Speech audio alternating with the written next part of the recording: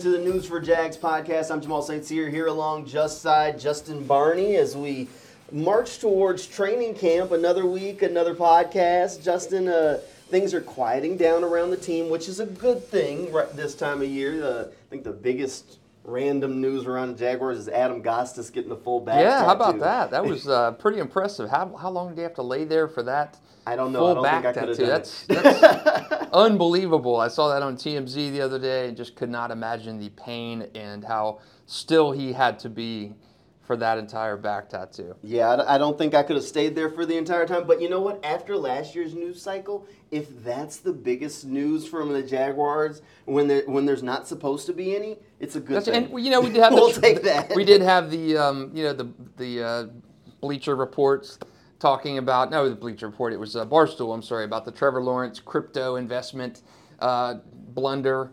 They erroneously reported that Trevor had invested his entire signing bonus last year, I believe $24 million, into crypto, into the blockchain or Blockfolio, whatever company he was with.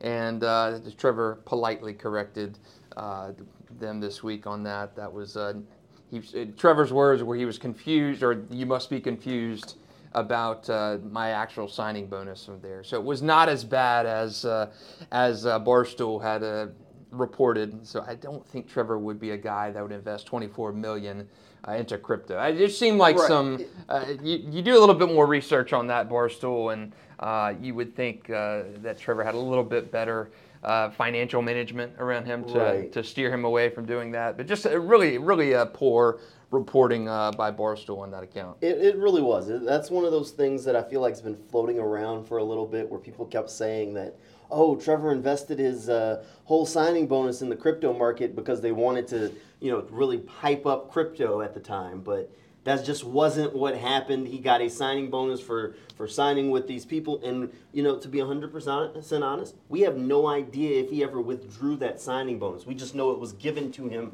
in the crypto market. It's been over a year later. How difficult would it have been for him to say, you know what, I've made enough extra on this and withdrawn it? So the whole story was based on a lack of information and people grasping at straws.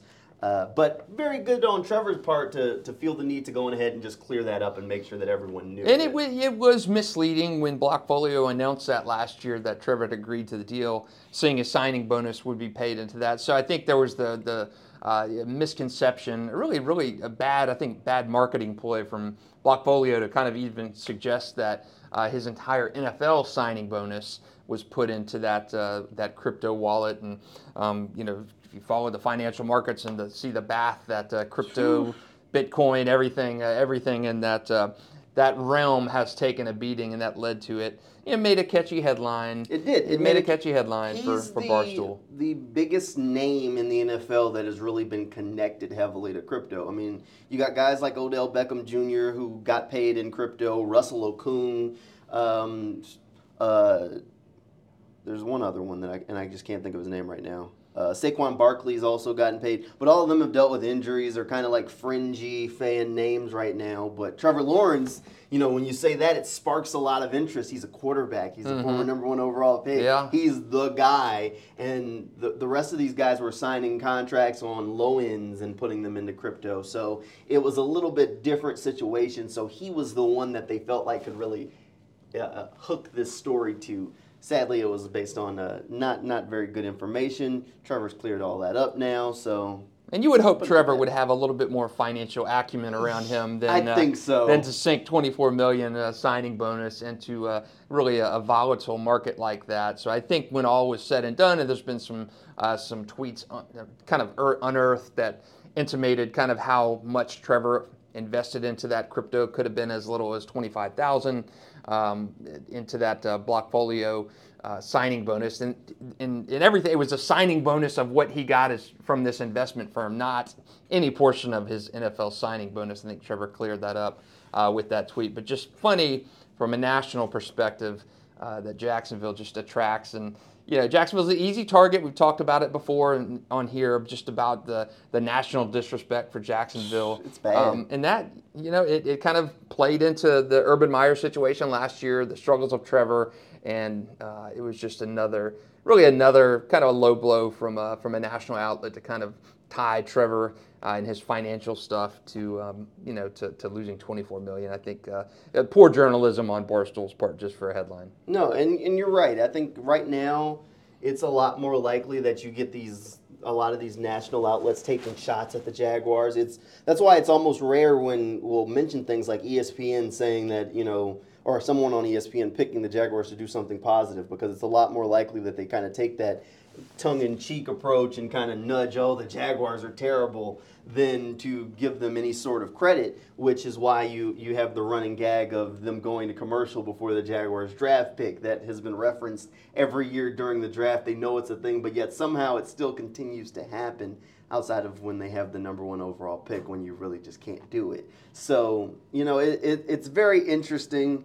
The quickest way to fix all of this is if the Jaguars can get good and start winning some games consistently.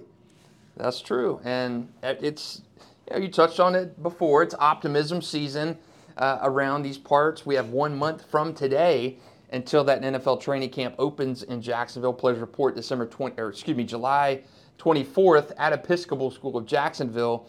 So we're 1 month out. 1 month out from training camp beginning in Jacksonville. Just does not seem. We talk about it all the time, but summer is not long. No. Summer is not a long period of time.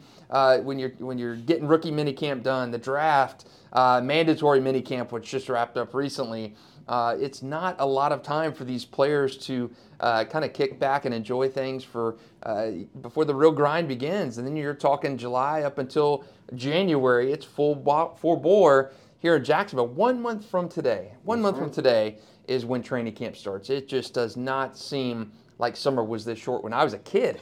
Does it? No, when I was a kid, it felt like summer lasted forever, but, summer is pretty short now, and yeah, it'll be a month, and then the Jaguars will be back to work, the rookies and the veteran players both reporting on the same day to get things started.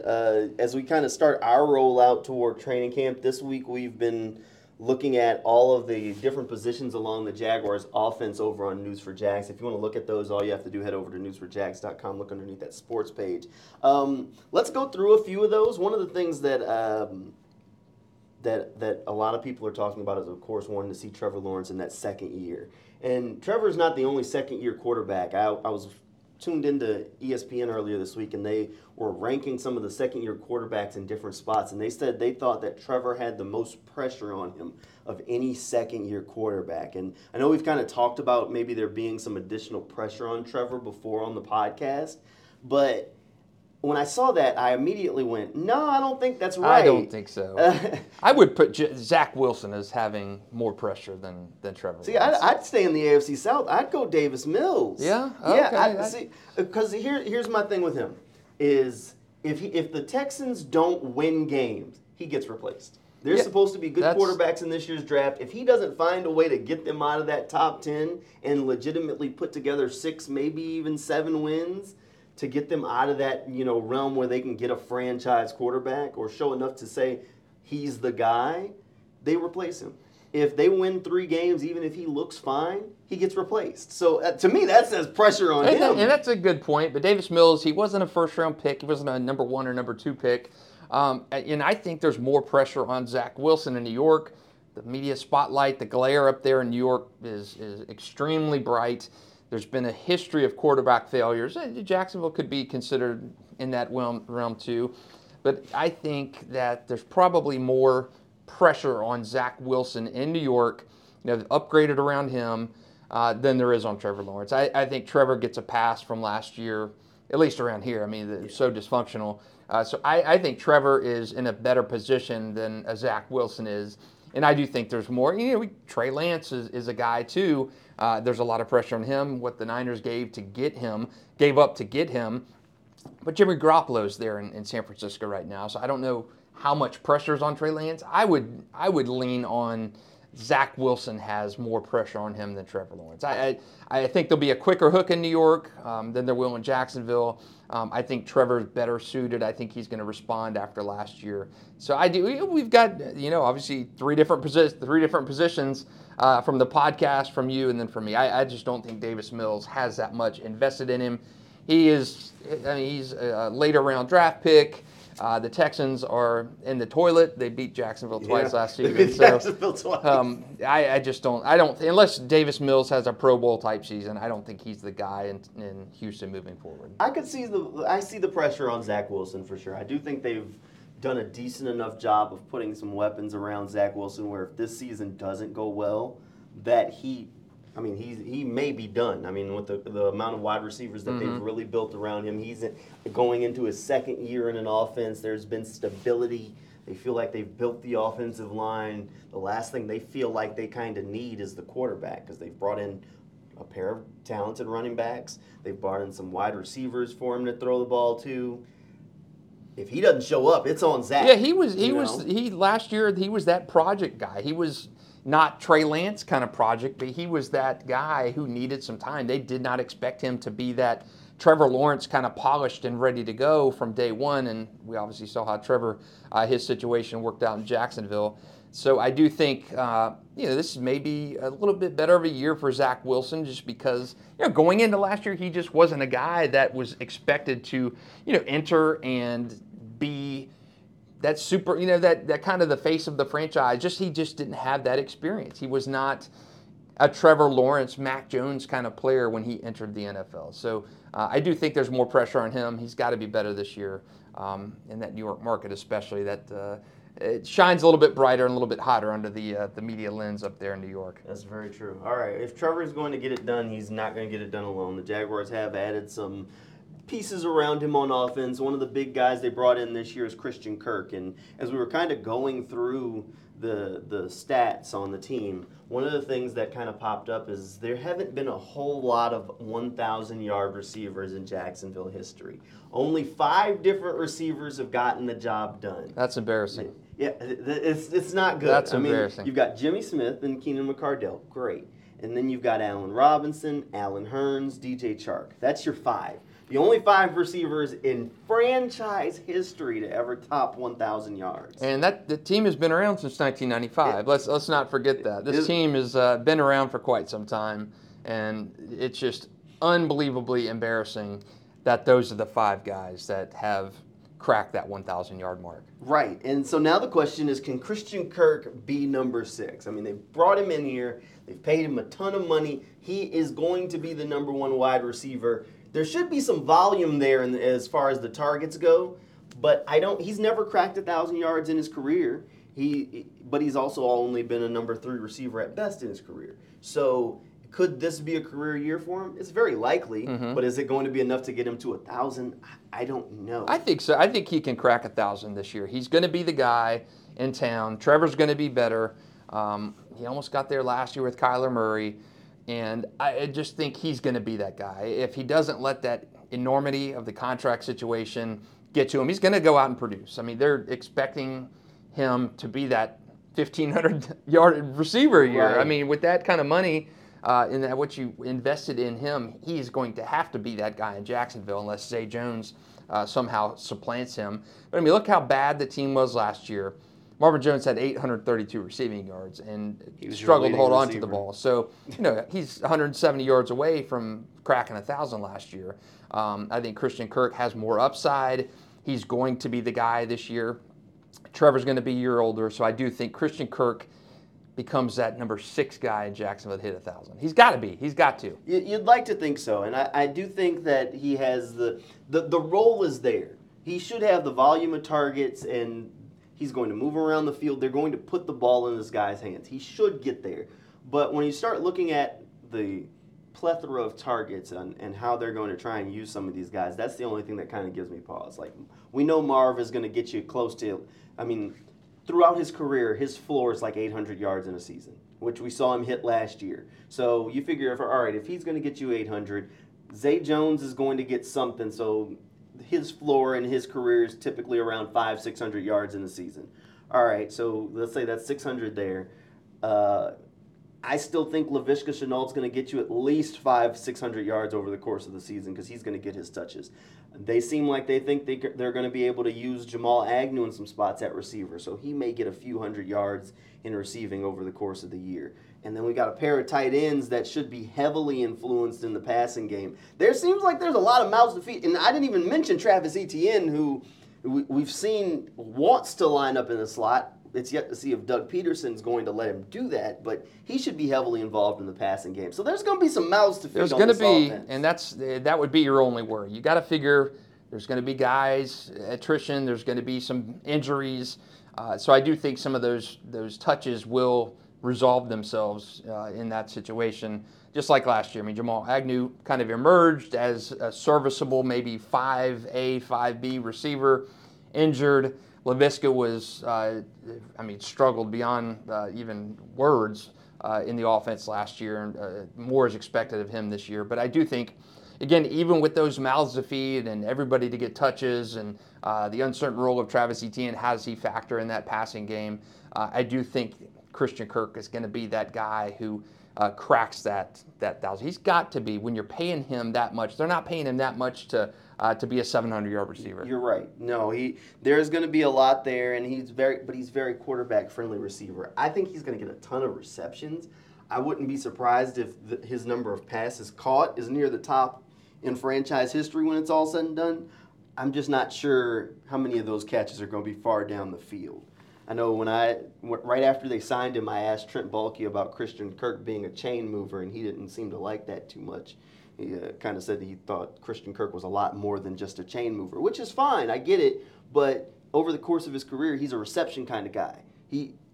Great hands. He's going to catch it if you can get him there. I mean, he's not going up and winning 50-50 balls, but he's also not a burner, but he's a good route runner, so he can create space in other ways. The question is, can Trevor get him the ball down the field? And he's done that in his career. It's just, can he do it consistently when he's the top threat? Yeah, I think that's a valid question. And again, you go back to he's never been a 1,000-yard receiver. He's had a decent quarterback throwing him the ball. And how does he adjust to being that number one guy in Jacksonville? And that is the valid questions. And but I think the amount of money they invested in him, yes, he's undersized. Yes, he's not that alpha receiver that we've talked about. And can he be that guy with that attention on him? And I think he can. He's not going to be a Larry Fitzgerald kind of player. He's not going to be a guy that you said goes up and wins those jump balls. No. But I think he can be a guy that finishes with 80, 90 yards receiving a game. I do think he can do that and get over that hump. And the thing that worries me with him is we see this with a lot of receivers when they when they step into that number one role. We saw it with DJ Chark. Teams start to shadow you with the safety. Teams start to double cover you and say, we're going to take away the top threat in the passing game. This is a group of receivers that they're solid across the board.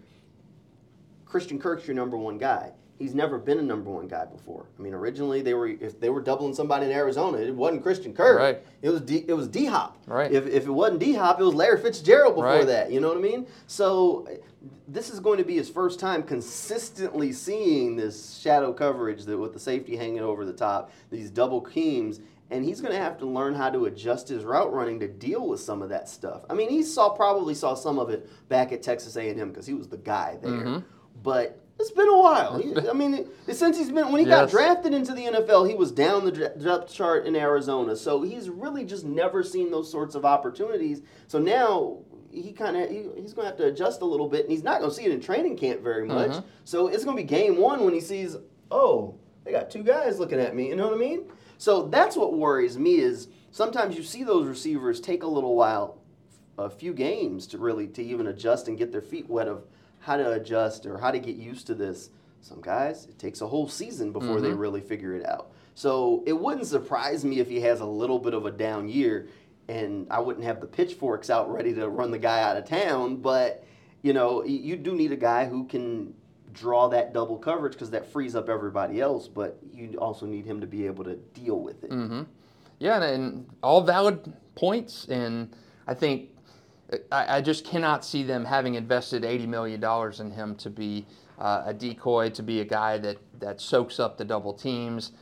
Can you imagine the fans in Jacksonville, how upset they will be on Sunday afternoons if he's getting 2 targets a game and goes 1 for 11 and they're looking at Laquan Treadwell.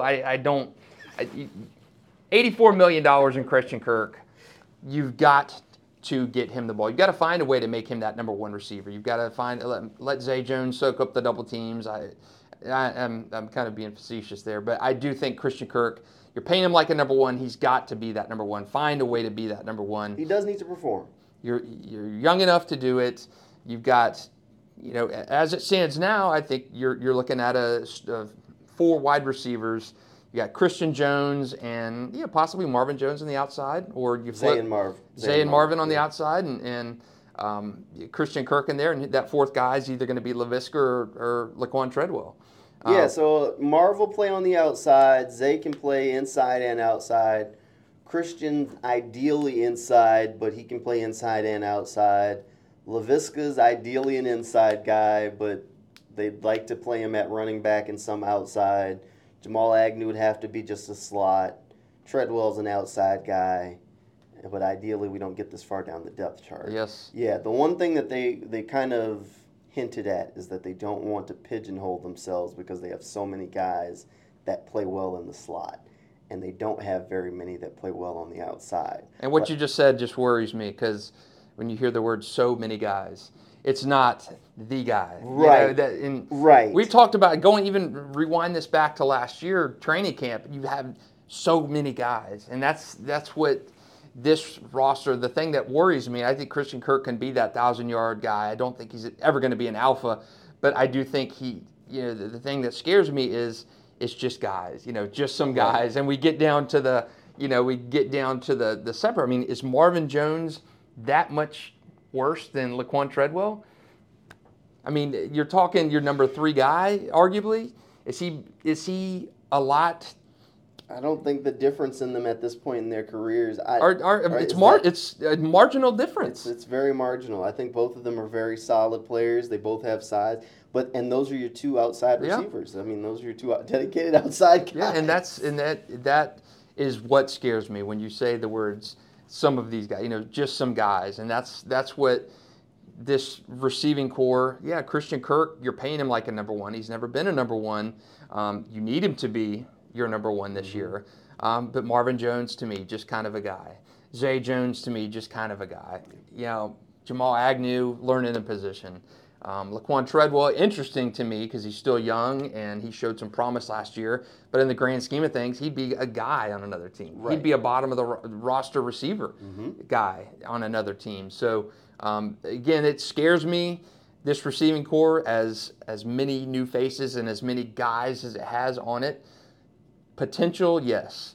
History of producing a league, no. And I think, I think we're going to lose some guys to injuries. It always happens. So it does scare me that there's just some guys on this roster at receiver. Yeah, and I kind of was sitting here thinking about it almost like a basketball team. It's like, they're a basketball team of, that wants to run 10, 12 deep, as opposed to really good teams in the NBA have much tighter lineups. You have to have those superstar guys, and you can shuffle around them, but you need to see Christian Kirk elevate. And while there is belief that he's still young and that the best of his career hasn't shown up yet, and you could say the same thing about Zay, we just haven't seen it. And there's no baseline of what you can expect from these guys. So there is right now just a bunch of guys. Right. So there have been offenses that have made having a plethora of guys work. I mean, the New Orleans Saints did it for a few years under Sean Payton, where they just platoon in groups of people, just throwing them at you to where the defense was constantly on their toes. But it's few and far between. Most teams end up sticking with their guys because in crunch time, you know who you want on the field, and there's a whole lot less thought process of, well, where am I going? What grouping should I use? No, I know these are my guys. These are the guys on this team. And right now, we're just not there. Right. And maybe that happens. Maybe we'll see that evolution in training camp. I think it's just the sticker shock of Christian Kirk when you look at it. And it actually turned out to not be too horrible of a contract for a big market receiver.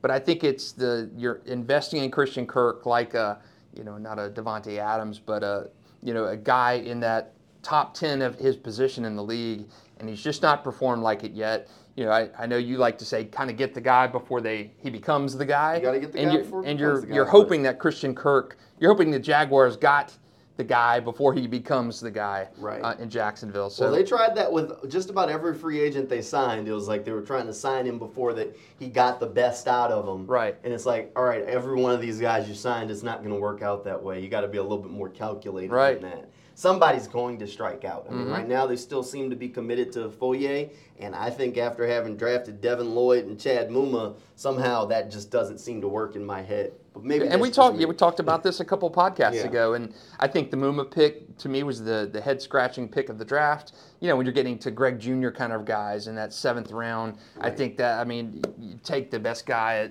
in the 6th or 7th round, and that's a flyer. But in the 3rd round, you're expecting a guy to become that starter, and with Foye in the middle of the field, Devin Lloyd linebacker, you spend a lot of money in free agency on Foye, and for rightfully so, he led the league in tackles last year, and 191 tackles last year. That's an unbelievable amount, an obscene amount for a linebacker to that many. But then you draft 2 linebackers with 2 of your top 4 picks in the draft, and to me, it's just a strange kind of situation. If you're not, are you going to make Muma? Are you going to keep him? You're going to keep Foye beyond next year? I mean, to me, that pick just screams, what are we doing? Right. All right, back to the offense. Now, I'm not confident that Christian Kirk's going to lead this team in receiving. The guy who I'd bet on right now, if betting was legal in Florida, sports betting anyway, would be Evan Ingram. Okay. I think Evan Ingram is the guy. I know Giants fans were probably pretty happy to see him gone, and it's been a very interesting career for him. I mean, he came into the league as a first-round pick out of Ole Miss. Set the league on fire. 722 yards as a rookie, which is pretty good, but then injuries, drops kind of set in. Never really had a real consistent high-level quarterback play up there in New York. Different offenses, different coaches coming in. Now he finally walks out and he comes here to Jacksonville where tight end's basically been a barren plane of existence. Right, yeah, it has. And we've talked about this and, look, going through your breakdowns of each position unit on the team this week, I thought it was interesting. You mentioned Evan Ingram hasn't had a season like he had since his rookie season, 722 yards, 6 touchdowns. And it kind of got me thinking, when was the last time a Jacksonville tight end has had anything even close to numbers like that? We looked back, we talked about it, and you found Kyle Brady was the last guy back in 2000. 2000. And just barely beat him, 729. 729. 729 receiving yards, 3 touchdowns? 3 touchdowns. That's a franchise best for the Jaguars. So in that, again, the franchise has been around since 1995. We're not asking for George Kittle, Kellen Winslow in his prime. We're not asking for that. But you're talking, this franchise has been around for that long, and you got it, that number, back in 2000. We're in 2022, people. 2022. And you tried to address that with Julius Thomas in free agency. Didn't work out so well. You drafted guys in, latter round. Mercedes Lewis was a first-round pick, but never had 700 yards in a season. So the thing, though, you mentioned about Ingram, you like him. And if we're looking at parallels, okay, Kyle Brady was a free agent signing by the Jaguars. There it is. Okay, came from New York. Came from New York. It's a first-round pick from the Jets back then. Okay, Evan Ingram, first-round pick of the Giants. Great rookie season. Can lightning strike twice? Can we get 729 yards out of Evan Ingram this year? I think we can. I really do. I think Evan Ingram is the guy. So here's one thing. We talk about how tight end friendly Doug Peterson's offense is. So Peterson was in Philly from 2016 to 2020. His main tight end there, Zach Ertz, is pretty good. So 2016, Zach Ertz had 816 yards. 17, 824. 18, 1,163. 19, 916, and then 2020 he had 300 yards, but he dealt with some injuries, didn't play the whole season. We both beat the drum last year for Zach Ertz to be signed We did. by this team. We And he did. goes in and has a good season. He signed with the Cardinals. Christian Kirk knows him. And he has a decent season with the Cardinals. And Jacksonville's tight end position last year, we saw what happened Dan there. Arnold was Luke the Farrell, savior. Chris Manhertz, Dan Arnold. I mean, it was just a revolving door. Dan Arnold was good, to his credit, last year, and I like him coming back this year. Some depth there at that position, but we need somebody who can catch the ball and be that outlet for Trevor. Right. You've got to have that. And Dan Arnold was at no touchdowns last year, but you need somebody with some receiving ability at that position. Not Chris Manhertz, No. not Luke Farrell. Those guys are good at what they do, but they're not going to be that 700-800-yard receiver that Evan Ingram has a potential to be. And I think Evan Ingram's going to get that. I mean, Doug Peterson's offenses have had tight ends. I mean, we just rattled off Zach Ertz's number. All of those would be franchise records for the Jaguars. It would not surprise me if Evan Ingram leads this team in receiving yards and sets a new franchise mark for tight ends. At all. He signed a one-year contract, so he's betting on himself to have a big season and set himself up for a big contract next offseason. Whether or not the Jaguars will be able to pay that big contract if that comes to pass, we'll have to wait and see. But if he has a career year, you better not let a tight end walk out of the building. You can't let him walk out. You can't. I mean, Mercedes Lewis, they should have kept Mercedes around. I mean, as stable as he was at that position, and he was a great blocker, the knock on him in coming out of UCLA was he wasn't that great of a blocker. And he developed into a pretty good blocker and, was a guy who could get you some catches here and there. But they struggled to fill that position since Mercedes Lewis left, and he'd been hanging around the league forever. So yes. Jacksonville has just not had luck at that tight end position. But I am with you. I like the wild card that Evan Ingram offers, the potential at that position. He's the most athletic tight end that they've had in years. Yeah. And that is exciting. It looks more like a receiver. He does look a little more like a receiver. He's not a big guy, but he's played tight end his entire career. The big question with him is, can he stay healthy? And can he leave the drops that he had up in New York, which some of those he blamed on some hand injuries that he was dealing with. So if he can put all of that behind him and bet on himself to make this money, which means you get a motivated guy. I mean, if he's this one-year contract for a guy like him, he's going to give you everything he's got. Two of my favorite signings this offseason from Jacksonville are guys like that, prove-it deals. Arden Key, who I think he's got some potential there, 6.5 sacks last year, and Evan Ingram. You got low-risk kind of signings. You're not married to them for a long time. And I think what both of those guys can provide far supersedes what they're getting paid. I mean, you've got a potential tight end star in Evan Ingram. I think he could be a guy that stays here for a while and evolves with Trevor. He's still young, former first-round pick, and Arden Key as well. We saw him last year in the Niners when the Niners played Jacksonville, and just what the versatility he brings to that team. So I like two of my favorite free agent signings this year are Key and Ingram in whatever order. But I love those two signings for the Jags. All right, deal. We're about out of time for this News for Jags podcast. But next time around, we'll talk more about the defense and get a little bit more into this Arden Key's role on this defense and talk some Trayvon Walker and Josh Allen. Thanks for tuning in for this News for Jags podcast. We'll see you next time.